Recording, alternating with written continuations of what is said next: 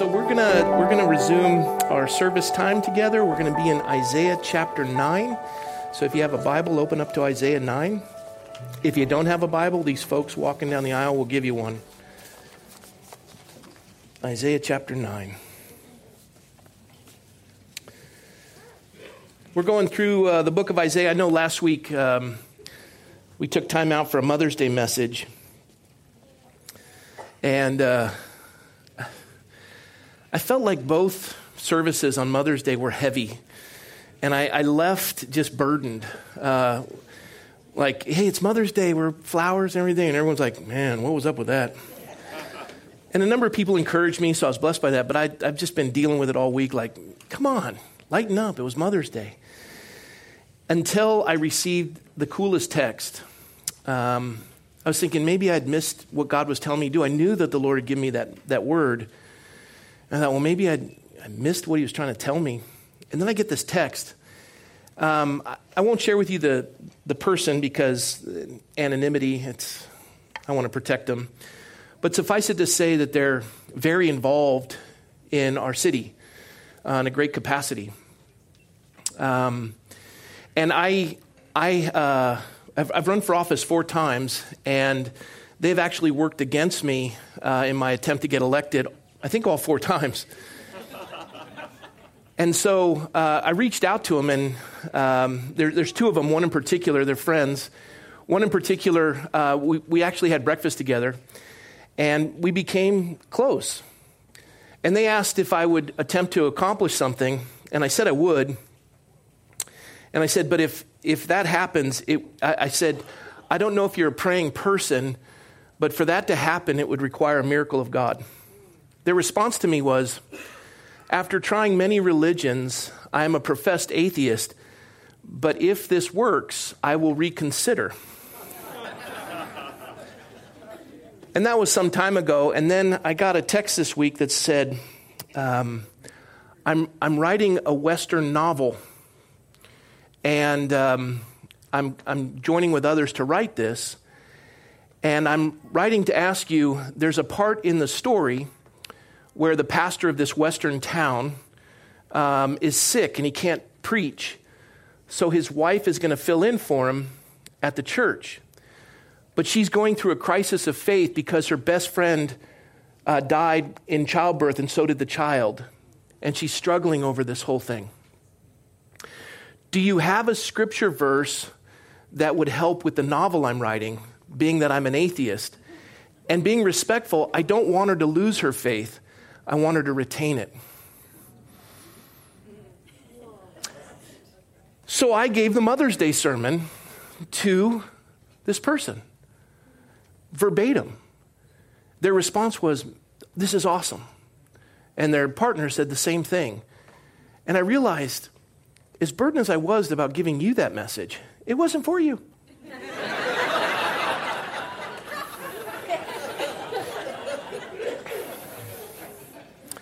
So that's all I have to say about that. All right. Well, now we're continuing our study through the book of Isaiah. And I've been burdened. This is Isaiah chapter 9 we're going to take a look at in a moment. But suffice it to say, my wife and I got back yesterday. We were in Nevada for my nephew-in-law's wedding. I say Nevada. We were in Las Vegas. Yeah. That is a screwed up city. Apparently some of you didn't think that, but it is a messed up city. And my wife and I saw things. We were at this intersection, and I pointed to my wife to the left, and I can't even tell you what we saw. It was that bad. And just burdened. And while we were there, we got word of the shooting in Texas. 10 dead. Was that 4 this year? And we were driving. We drove to and from, so it was a 5-hour drive, 6 maybe, I don't know. Listening to the news and listening to commentary. And here we had the President of the United States speaking in an interview. A question was asked of him in relation to MS-13 gang members, and he called them animals. We were listening to clips and heard about the Ventura County Star and other newspapers that said he called all immigrants animals. And And then the response was, well, maybe that wasn't in context, but the reality is no human being should be called an animal. We heard some of our political leaders say that no human being should be called an animal. And as I thought to myself, and I know some of you are probably going to be shocked, but I'm in agreement that you shouldn't call a human being an animal. That would be an insult to the animal. I've never seen an animal hack a human being to death and stab them multiple times, and we can go through this. But the reality is, I heard one of our political leaders say there's a spark of humanity in every human being and we need to honor humanity. And I thought, absolutely correct. Why is it then that you as a political leader don't agree to that spark of humanity in the womb of a mother as a human being?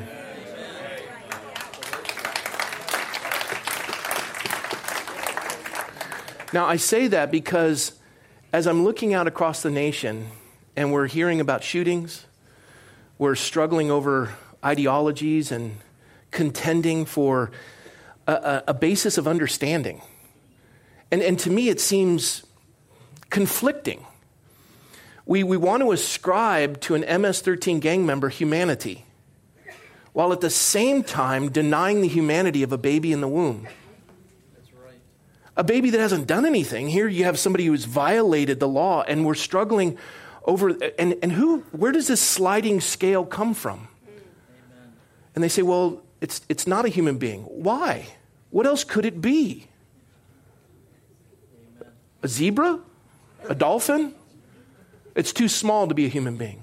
So a smaller person is less valuable than a larger person? It's its level of development. So an adolescent less valuable than a fully grown adult? Well, it's its environment. It's in the mother's womb. So I'm less valuable here at the church than I am at home? Well, it's its degree of dependence. It's dependent upon the mother to live. So somebody dependent on oxygen or insulin is less valuable than someone... I mean, you don't have an argument. It is a human being. The DNA is all there. And if you're saying that the DNA distinguishes them from an animal, well, then do the same in the womb. Amen. And yet we're baffled. And we're confused. And the culture is, the pendulum is swinging all over the place. And we're seeing shootings. And I listened to the governor of Texas and the lieutenant governor. I listened to the attorney general. The comment was, we need to gather a symposium. We need to bipartisan, inclusive, tolerance, bring them together to come up with solutions because it's not working in our country. And we need to hear ideas on how to stem the gun violence. And I'm listening to all this, and they want answers, and I'm listening. We need to arm our teachers. Well, we need to arm the security guards. Well, we need to have a single entrance into the school. Well, we need to limit the guns. We need to, on and on and on and on and on. And nowhere in the discussion has anyone said, let's try God. Everything else has failed. And I was listening to my friend David Lane. His comment was the same. Maybe we should try, we've removed him, let's put him back. But that's an anathema to process, in California, to process that.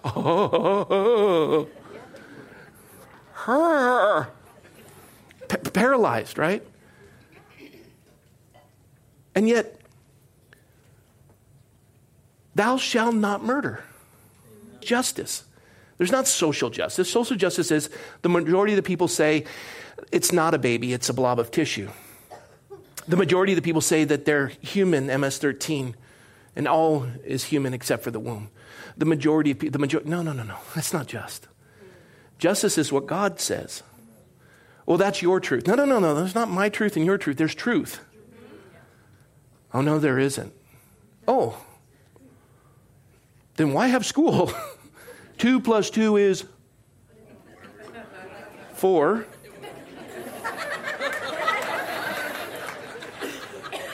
No, it's 3. No, it's not. No, it is, because I feel like it should be. Okay, well, you get an F. Oh, do you have a closet I can go into? Because that hurt me. I hope you're getting this. We'll give you a participation ribbon. You did well. You at least wrote an answer. And we're creating an entire generation that doesn't understand that there are absolutes. And the fear of the Lord is the beginning of wisdom. And here we have leaders, and we're contending at the state level, unprecedented in the history of California, what we're up against. Unprecedented.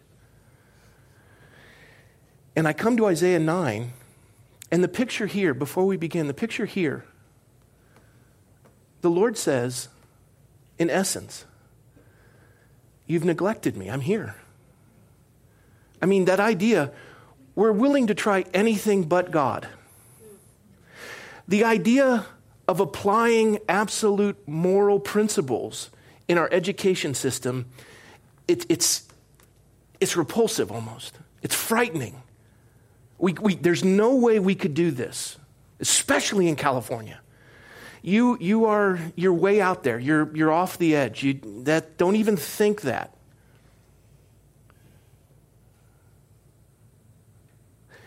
But yet God gives us an opportunity to rethink that. And I think that the church and the culture has wholly missed what God desires of his people. I think the church and his people have wholly missed what he desires. And we're going to see that today in the passage of Isaiah chapter 9. Now, one last thing. In Isaiah chapter 9, the context is Assyria is going to wipe out the northern kingdom. And God is giving a promise to the remnant of the southern kingdom in Judah, where David would come and the lineage of Jesus would transcend from. The northern kingdom will be destroyed for reasons of disobedience. But God is going to give a hope in the beginning passages. And it's been said by scholars that the book of Isaiah is the fifth gospel. You have Matthew, Mark, Luke, and John. But Isaiah is included in all four gospel accounts multiple times. And the messianic prophecies of Christ, and you're going to see in this, it's one of the most profound verses in the scripture pertaining to Jesus, and you've heard it. Matter of fact, I taught it on a Christmas Eve service in Isaiah 9, and I had a family leave the church because I had the audacity to ascribe to him this idea that the government would be upon his shoulder, and we just want the gospel. Oh, that is the gospel. No, the gospel is the death, burial, and resurrection of Jesus Christ. If you believe in your heart and confess with your tongue that Jesus is Lord, you will be saved to the glory of the Father. You've been saved by grace through faith. It's a gift of God, not of works, lest any man should boast. That's the gospel. No, that's the beginning of your life with the Lord and recognizing that. But he said, go into all the world and make disciples of all nations. That's the byproduct. Here's the other one, mission. We have Tim Maddox who was visiting with us. He's our missionary. We always think of missionaries as just insane people willing to go to some obscure location on the earth. And the Lord says, no, you're all on mission. It's not a select few that we pay and support. They always say a missionary is somebody who goes where they're not loved but deeply needed. And they leave when they're no longer needed but deeply loved. But we're all on mission, and we're going to see that momentarily. And in this, you're going to see a verse that was written 700 years before the virgin birth of Jesus Christ. Now, when we get to that passage, it'll blow you away. And then we're going to see another verse that was quoted, and we see this with John the Baptist in Zebulun and Naphtali. Zebulun and Naphtali is in the southern northern kingdom border. And in that area was a trade route up by the Sea of Galilee. And it was one of the most filthy, darkest regions of the world. And it was there that Jesus Christ began his ministry and spent 3 years discipling the apostles to change the world and turn it right side up. And it was in that dark area that a light would shine and the Lord would change the world. So I don't care how bad you think California is or the nation or the world. It pales in comparison to Zebulun and Naphtali, and yet God made a difference right there. So I pray that today's message will encourage you, inspire you, and bless you. So let's stand for the reading of the word of the Lord. Isaiah 9, I'm not going to read it all, but I'm going to read a lot of it. Starting with verse 1. Nevertheless, the gloom will not be upon her who is distressed. And when at first he lightly esteemed the land of Zebulun and the land of Naphtali, and afterward more heavily oppressed her. By the way of the sea beyond the Jordan in Galilee of the Gentiles, the people who walked in darkness have seen a great light. Those who dwelt in the land of the shadow of death, upon them a light has shined. You have multiplied the nation and increased its joy. They rejoice before you according to the joy of the harvest, as men rejoice when they divide the spoil. For you have broken the yoke of his burden and the staff of his shoulder, the rod of his oppressor, as in the day of Midian. Now let's go over to verse 6. For unto us a child is born, unto us a son is given, and the government will be upon his shoulder, and his name will be called Wonderful, Counselor, Mighty God, Everlasting Father, Prince of Peace. Of the increase of his government and peace there will be no end, upon the throne of David and over his kingdom, to order it and establish it with judgment and justice from that time forward, even forever. The zeal of the Lord of hosts will perform it. Verse 8, this is now the judgment of Samaria. The Lord sent a word against Jacob, and it has fallen on Israel.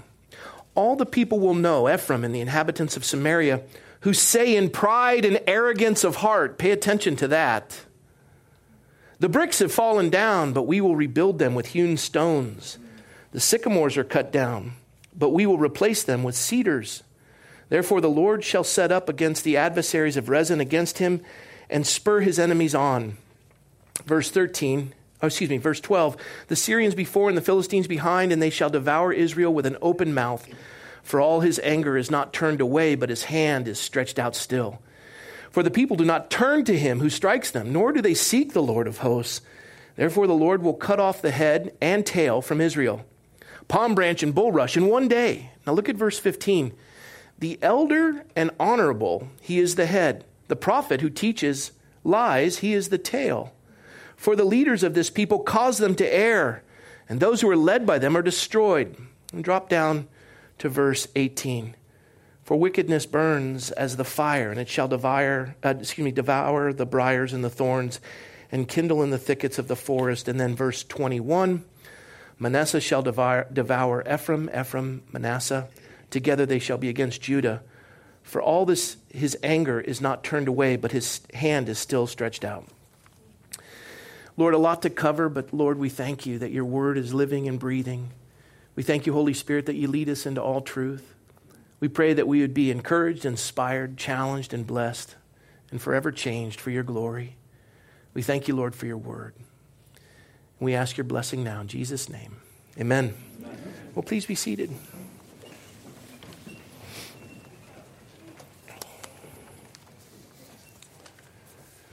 So in this passage of Scripture, the first 7 verses are an encouragement to the nation of Israel, mostly Judah, the southern kingdom.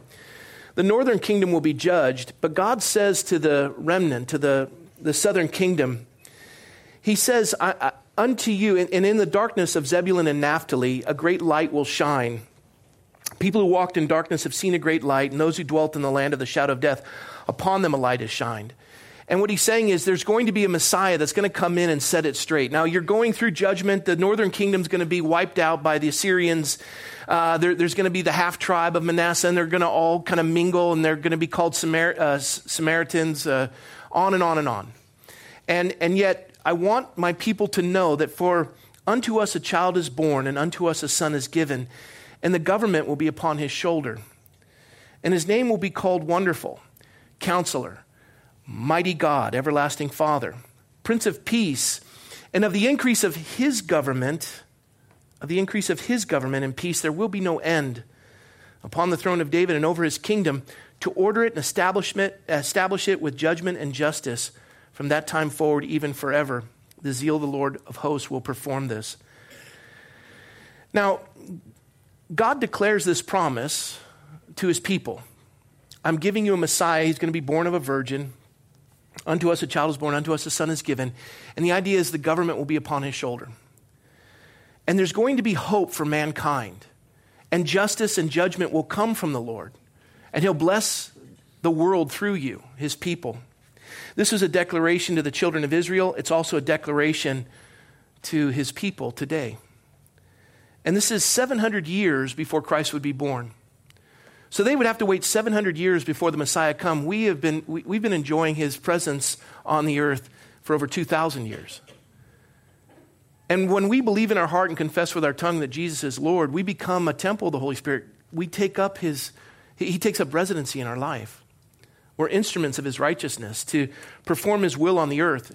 The reason why I say this is because I think as a church we struggle with mission. Mission creep is what they call it in the military. And if I were to ask the church, what is our mission? To know Christ and make him known. It was kind of good. I don't know. I think we can do better. To preach the gospel. What's the gospel? Death, burial. Well, that's part of it. What is the mission of the church? And I wanted to share this with you. This is a Mayflower Compact. But before I read it, it was just a little teaser. You were getting into it, and I saw you. I'm learning how to work these slides. We are the United States of America. That means we, as a people, have compact together, covenanted together under a series of laws and rules to declare ourselves, and we have our mission statement, which is our Declaration of Independence. We hold these truths to be self-evident, that all men are created equal. When in the course of human events, it becomes necessary for one people. That's our mission statement. And then our bylaws is the U.S. Constitution. And so when we see SB 54 and the immigration laws, and we're going to be meeting on June 5th at the council, whether or not we hold to it and the Constitution, and is it a state issue or is it a federal issue? And the Constitution clearly lays out immigration is a federal issue, and the state has usurped that authority, and they're doing that to the local councils, and we have this whole conflict, and what do we do, and what's our role in this? And most people are oblivious to it. Oh, yeah, well, I didn't know any of that. AB 2943, where we're having to deal, we have psychologists in our own congregation that are going to be losing their practices as a result of this violation of the First and 14th Amendment. It is the most vile assembly bill you can imagine. Unprecedented, attacks on religious liberty, never before in the history. And we're watching this happen. Oh, really? I didn't know that. I really didn't know that. And as this is all taking place, we think, well, what is a nation? What is a governance? When the scripture declares that the government will be upon his shoulder, government, you mean like boundaries? Boundaries? Yes, boundaries. United States of America, boundaries. And what happens is when you compact and you covenant, you come up with a series of laws that you agree with. And so we, the people, in order to form a more perfect union, right? And so we're all Americans, that we agree to this. Now, if you want to be a part of this compact, this covenant, you have to agree to the laws that we've agreed to. Oh, okay. And now we're contending for this. And the reason why I share that with you is because where does the foundation come from, whether that nation does righteousness or not? Righteousness exalts a nation, sin is a reproach to any people.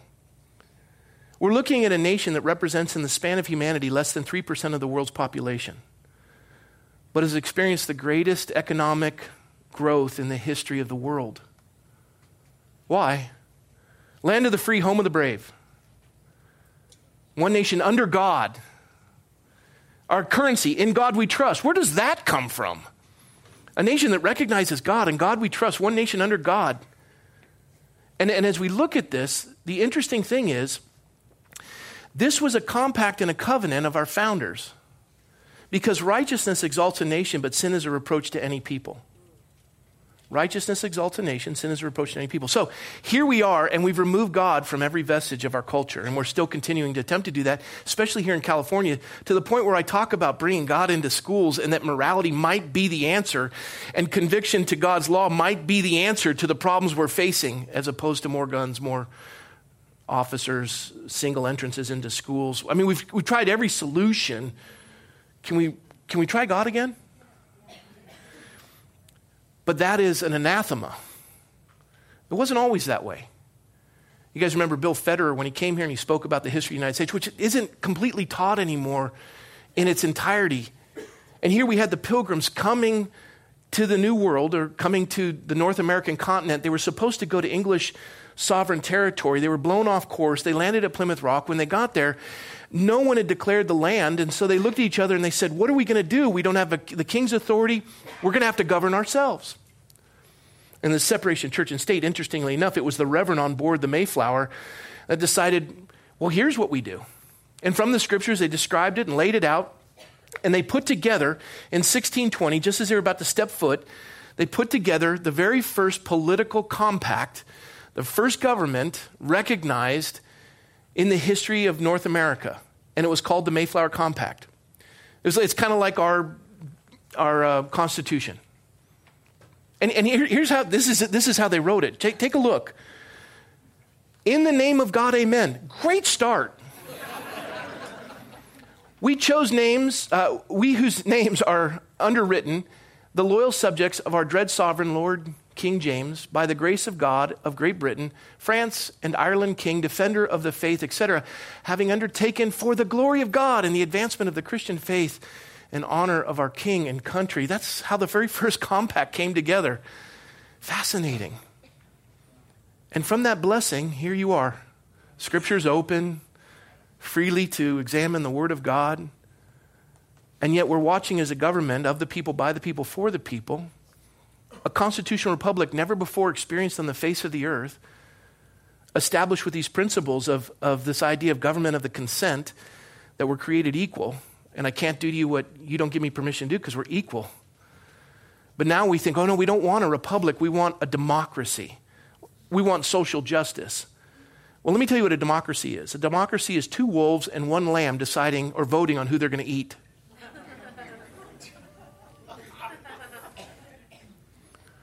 A republic, a representative form of government, a constitutional republic, is this idea that the consent of the governed, that we elect representatives, that we, the people, are the sovereign.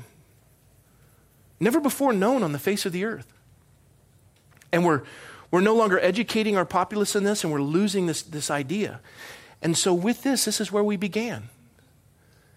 And now we're watching as we've removed God, and prayer is no longer permitted in schools, scripture reading no longer. It used to be the Northwest Ordinance, you couldn't get federal funding unless you taught the Bible in schools. The very first Public School Act was in 1647, the old Satan Deluder Act, the idea to teach kids to read so that they can read the scriptures.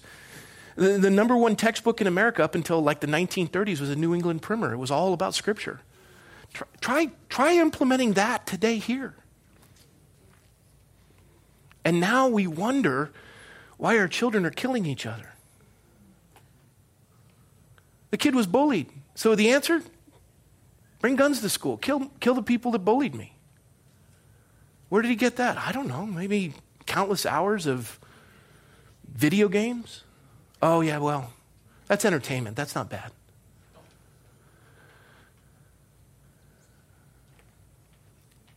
This is the byproduct. What a man sows, he reaps. And now we say, well, what's the solution? The culture's imploding. What do we do? All the foundations are imploding. What do we do? Well, again, a single entrance into the school, more security guards. Maybe we take guns out. Maybe and we're coming up with everything but God. Here's our mission, folks. But let me begin first. Our mission means our committed participation as God's people, at God's invitation and command, in God's own mission within the history of God's world for the redemption of God's creation. That's what we do. It means our committed participation as God's people at God's invitation and his command in God's own mission within the history of God's world for the redemption of God's creation. Thy kingdom come, thy will be done where? That's just not something go, on earth as it is in heaven, give us this day our daily bread. Let's go home and get brunch. That's the mission. You're on mission. That's what we're called to do. Oh, I don't know about that. Yes, it goes further.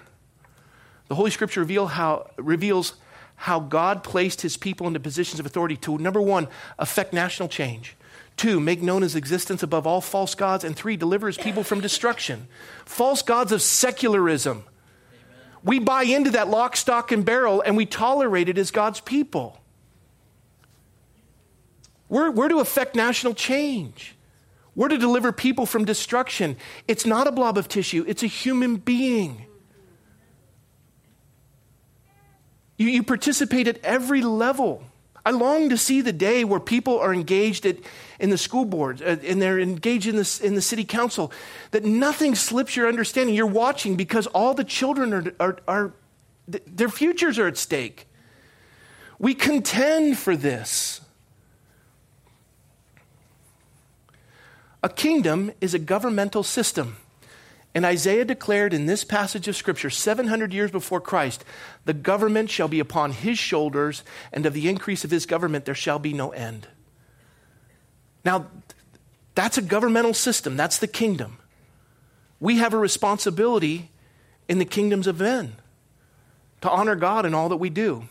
Politics is the governing of the affairs of a nation or activities that relate to influencing the actions and policies of a government. So, Ephesians 6:12, for we do not wrestle against flesh and blood, but against principalities. That's authority, yes? Against powers, that's authority. Against the rulers, that's authority of darkness of this age.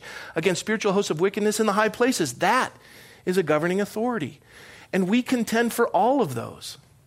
God cannot sustain this free and blessed country which we love unless the church will take right ground.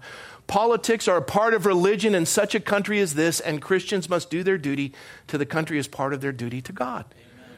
And people look at that and they go, oh, Pastor.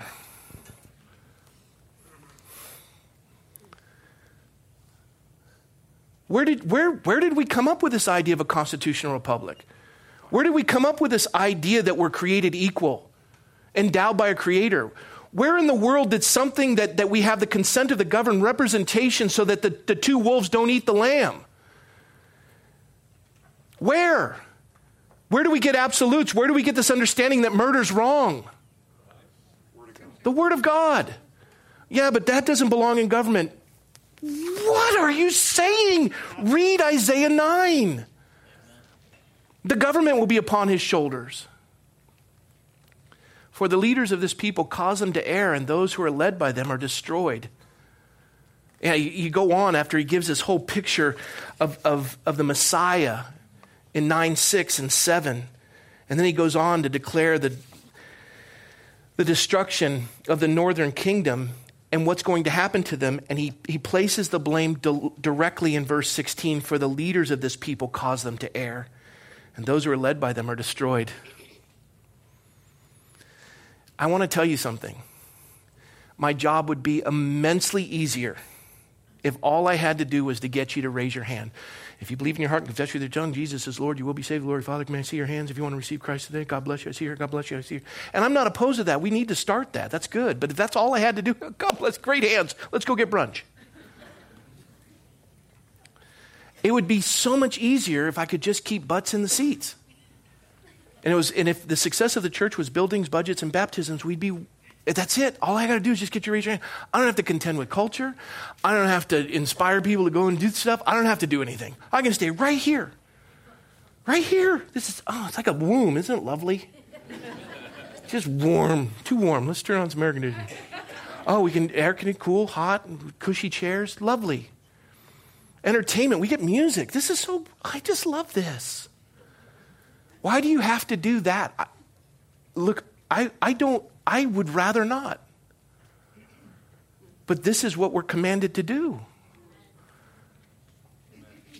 We change the culture. We don't adapt to it. Just go along to get along. No. The government will be upon his shoulder. And the problem is, the leaders of this people cause them to err, and those who are led by them are destroyed. Whether it's in the pulpit or in politics, they're going to tell you what you want to hear in order to get the money out of your pocket so they can continue doing stuff contrary to what God desires.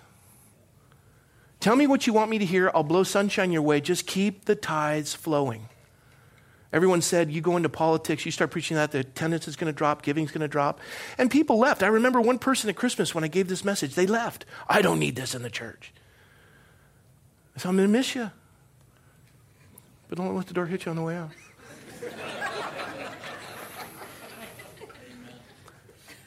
And what I watched is people were starting to be drawn to it because they saw the power of the scriptures, that it is not just for doing this, but for changing all that. And I've watched each and every one of you in some capacity step into the culture and say, God, here am I want to be used. I'm blown away by watching as this is being implemented in our community and throughout the country.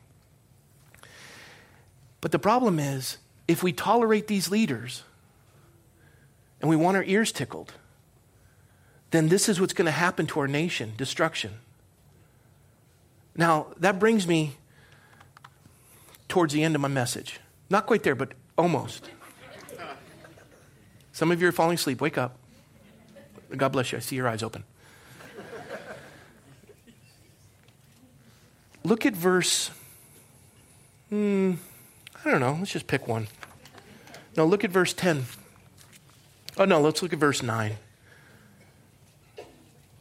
All the people will know that Ephraim and the inhabitants of Samaria who say in pride and arrogance of heart. Remember I repeated that when we were reading it?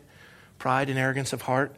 The bricks have fallen down, but we will rebuild with hewn stones. The sycamores are cut down, but we will replace them with cedars. When Isaiah gave this prophecy to the northern kingdom, and he said, this is what you've done, and this is what's going to happen. The Lord sent word against Jacob, and it has fallen on Israel. And all the people will know, Ephraim and the inhabitants of Samaria, who say in pride and arrogance of heart. Pride and arrogance of heart. Pride and arrogance of heart. They're declaring to God, who has said, unto you a child is born, unto you a son is given. The government will be, what? Forget it. We don't want God. I don't want this kind of a church. I don't want, just keep it, don't get uppity. Just contain it. And with pride and arrogance of heart, you know, you guys are a little too wordy. Can you keep the messages shorter, more music? I like when the smoke comes out. We can do smoke for you. But the idea is this. You look at it and you say, why do we have to memorize Scripture? Can we get past that and get to the message? That's really, I don't even want to come for the worship or the Scripture. I just want to get here for the message. And could you dial it down a little bit? Why Scripture? Because the Bible says that we're to study to show ourselves approved unto God, workmen and women who need not be ashamed, rightly dividing the word of truth, that I've hidden thy word in my heart that I might not sin against thee. Faith comes from hearing, hearing from the word of God, that the word of God is to be saturated in your family, that you're to raise a child in the way that they should go, that when they're old, they won't depart thereof. All of it is important, that you're a steward of their life. You're to raise them in the love and the admonition of the Lord. This is a commandment. You're stewards of their life. I just want to check them into public school. Fine, check them into public school, but participate. Because not only do you have to help the teachers and the administrators to implement this wisdom in your community, but there's other children that don't come from that background. Help them. They'll know the truth. The truth will set them free. That's a lot of work. I just have somebody else do it. And you know what? Why do we have to go to church 2 times a week? Let alone 4 times a month? Can't we just watch television and study the Scripture and do preparation the night before? And I don't want to do, that's boring. Really? See, we don't really need God. I can manage my family without church. I can do my business without church, and we really don't need church and politics. And it's entertainment. I'm not obeying everything I'm watching at the movie theater. It's entertainment. And we certainly don't need to affect it, because you put in the Bible stuff into entertainment, it gets all preachy. And we don't need God. Pride and arrogance. Pride. Don't need God. One of my favorites is people go, why would God allow that to happen? That's one of my favorites. It's kind of like, they sit on the throne of authority and they're the center of the universe and they're putting God on trial. I don't like the way he does things and I have some questions for him. A friend of mine, missionary, said, I'm really angry at God right now. I go, whoa, back the bus up. Don't go there. What do you mean? I mean, I'm frustrated. I've been there. Don't do it. For you to be angry at God is basically telling him you know how to run the universe better than he does. And you know what? It really has an attitude of entitlement. I mean, I'll receive all your grace and your mercy, that you've delivered me from death unto life, and you've cast my sins as far as east is from the west to be remembered no more, and I am a wretched sinner. And I've been saved, and every breath I breathe is because of your grace, and my heart beating because of your grace, my lungs moving because of your grace. I can see, and you've created me, and you've fashioned me. I'm the only creature in all of God's creation that has created cosmic treason, and to sin is to die, and the wages of sin is death, but you've delivered me, and you paid the penalty for all my sins on the cross. You're amazing, but you know what? I don't like the way you're running things. And you owe me some answers. You're so used to receiving that you think you're entitled. Time out. With grace comes obedience. And you know what? It's not working out the way you like, but guess what? You can't see it, but it's working together for good. And that's called faith. Trust him and wait on him. And don't go, I don't like the way you're doing it. Be very, very, very careful. You're not the center of the universe. It all doesn't revolve around you. Is life hard? Guess what? There's two options, his way or your way. That's the theme song in hell, even though it's kind of a cool song in some ways. I did it my way. That one. Now I say this because this is where the pride and the arrogance come in. The arrogance to think, I know better than God. I don't really need to get my kids involved in, I don't need to raise them in the,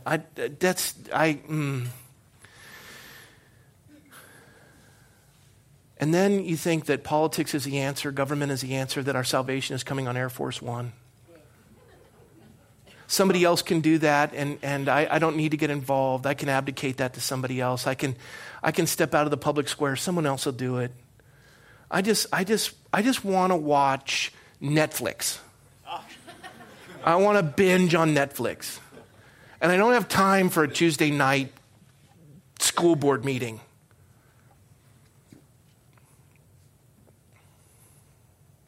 When are the elections? First Tuesday when? November? June? What? Who are the candidates? I didn't even read that. Oh my gosh, that's so boring. And yet this is our mission.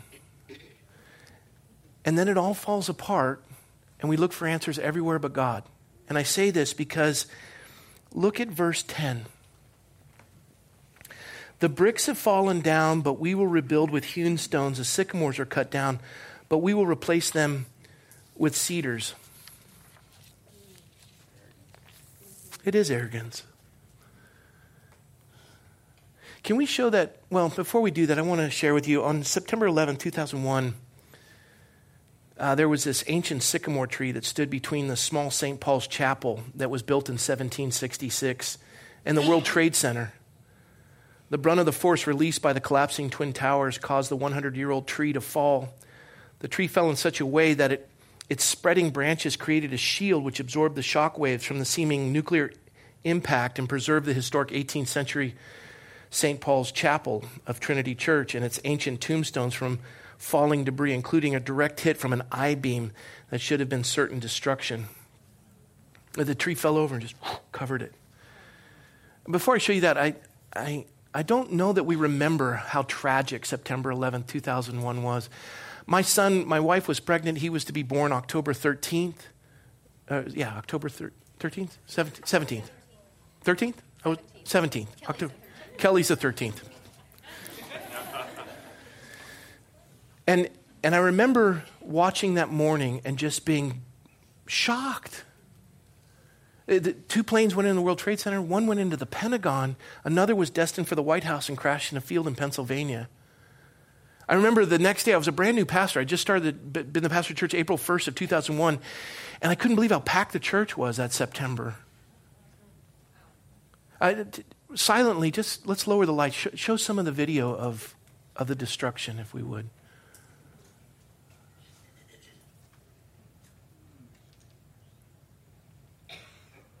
Don't worry, the camera angle gets better. This is 18 pictures from different angles. That was one of them.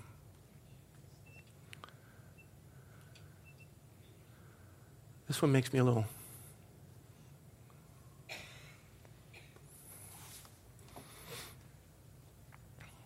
Look above his head. 3, 2, 1.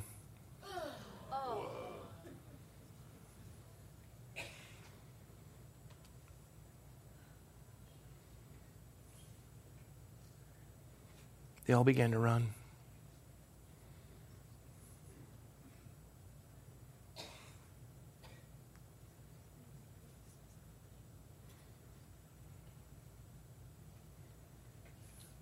All from different angles for those of you who doubt it occurred.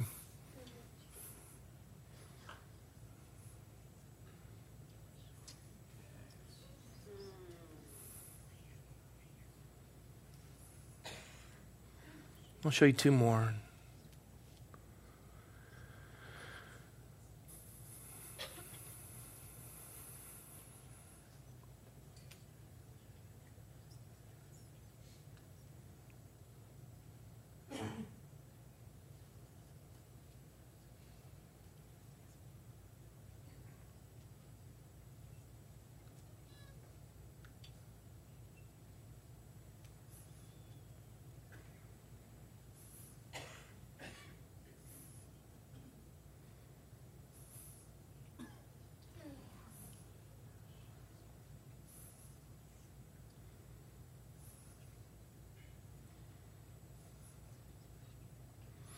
That's good. There's 18 different angles of that day. Over 3,000 people died.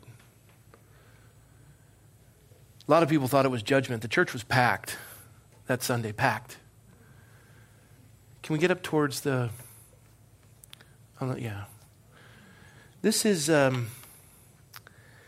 the stump of that tree that protected St. Paul's Chapel. It obviously died protecting the church. Not a single window was broken with this sycamore tree as it just hovered over the chapel and protected it. The I-beam came, hit the sycamore tree. Nothing affected the church, nothing. And so you had a designer put this together, and he created this statue of the remnant of the trunk of that sycamore tree. This is from the church's website. The stump is all that remains of a 100-year-old sycamore that once stood in the northwest corner of St. Paul's churchyard. The tree was toppled on September 11th, 2001, when the collapse of the World Trade Center sent tons of debris hurtling towards the church, including a large steel beam from the north tower. Miraculously, the chapel's trees shielded from damage, and not a single pane of glass was broken through the church. And then the world-famous sculptor Stephen Tobin worked with tree experts to preserve the original sycamore stump that you see here at St. Paul's. Isn't that interesting? St. Paul's Church. St. Paul's Church. Very famous church.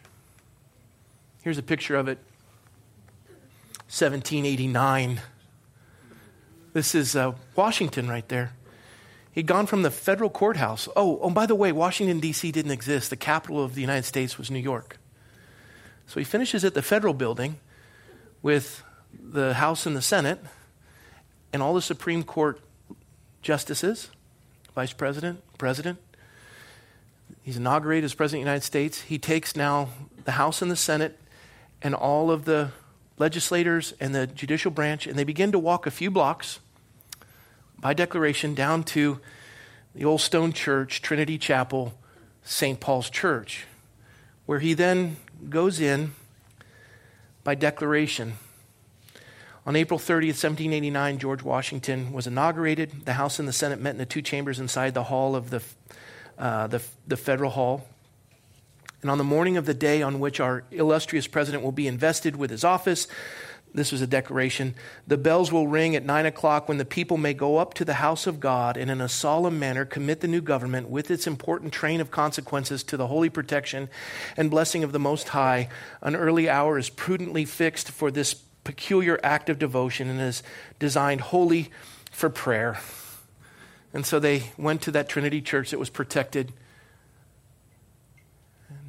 And This is what Washington said: in tendering this homage, act of worship to the great authority of every public and private good, I assure myself that it expresses your sentiments not less than my own, nor that of my fellow citizens at large less than either.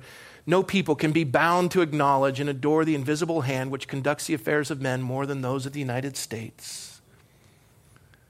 And they dedicated the country, they dedicated it all to the Lord in that little chapel. And that sycamore tree protected that chapel. And it was destroyed. Look again, if you would, to Isaiah 9:10. The bricks are fallen down, but we will build with hewn stones. The sycamores are cut down, but we will change them to cedars. Oh, when the sycamore tree was destroyed, they replanted it with a cedar tree.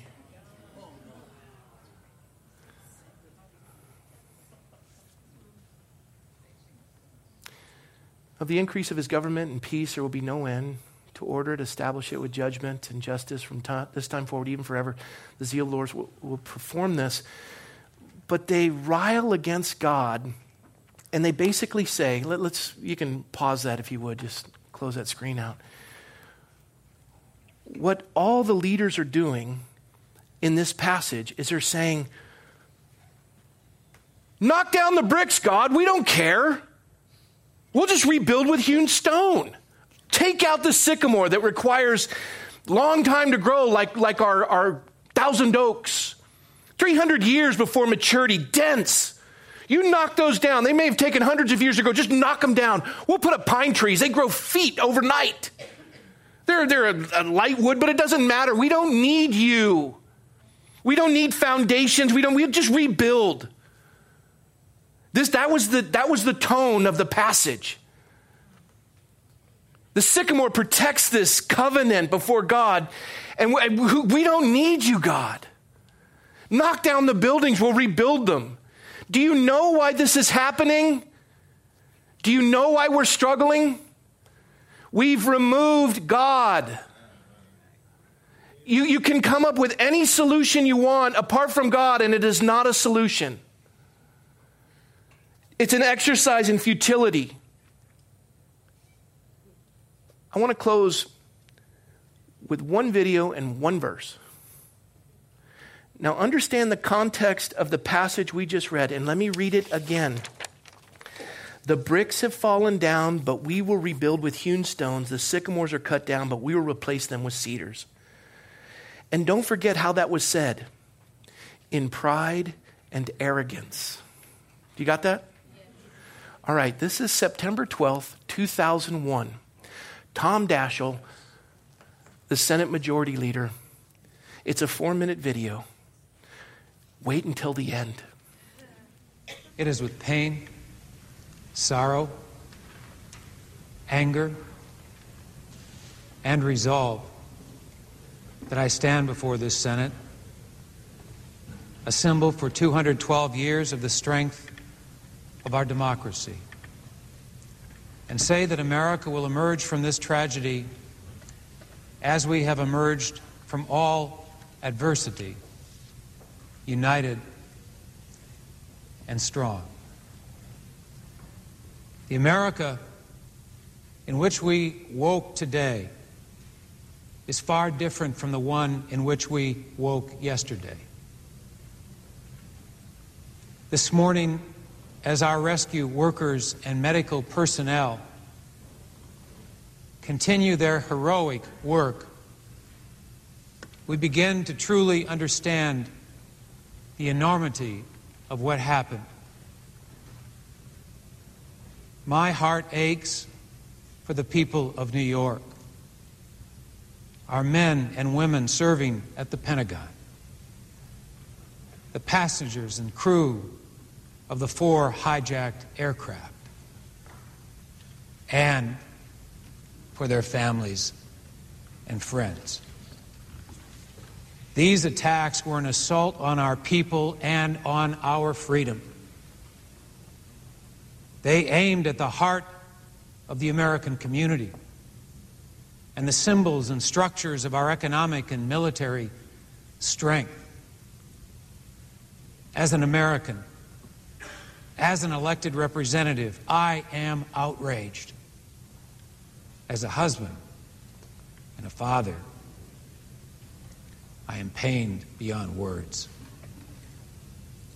Last night we sent a message to the world that even in the face of such cowardly and heinous acts, the doors of democracy will not close. This joint resolution we lay down today condemns yesterday's attacks, expresses our sympathy for the victims, and our support for the President as our Commander-in-Chief. The world should know that the members of both parties in both houses stand united in this. The full resources of our government will be brought to bear in aiding the search and rescue and in hunting down those responsible and those who may have aided or harbored them. Nothing can replace the losses of those that have suffered. I know that there is only the smallest measure of inspiration that can be taken from this devastation. But there is a passage in the Bible from Isaiah that I think speaks to all of us at times like this. The bricks have fallen down, but we will rebuild with dressed stone. The fig trees have been felled, but we will replace them with cedars. It almost seems ludicrous that we would declare our mission. God has placed his people into positions of authority to effect national change, make known his existence above false gods, and deliver his people from destruction. That's our call. That's our mission. It's not this.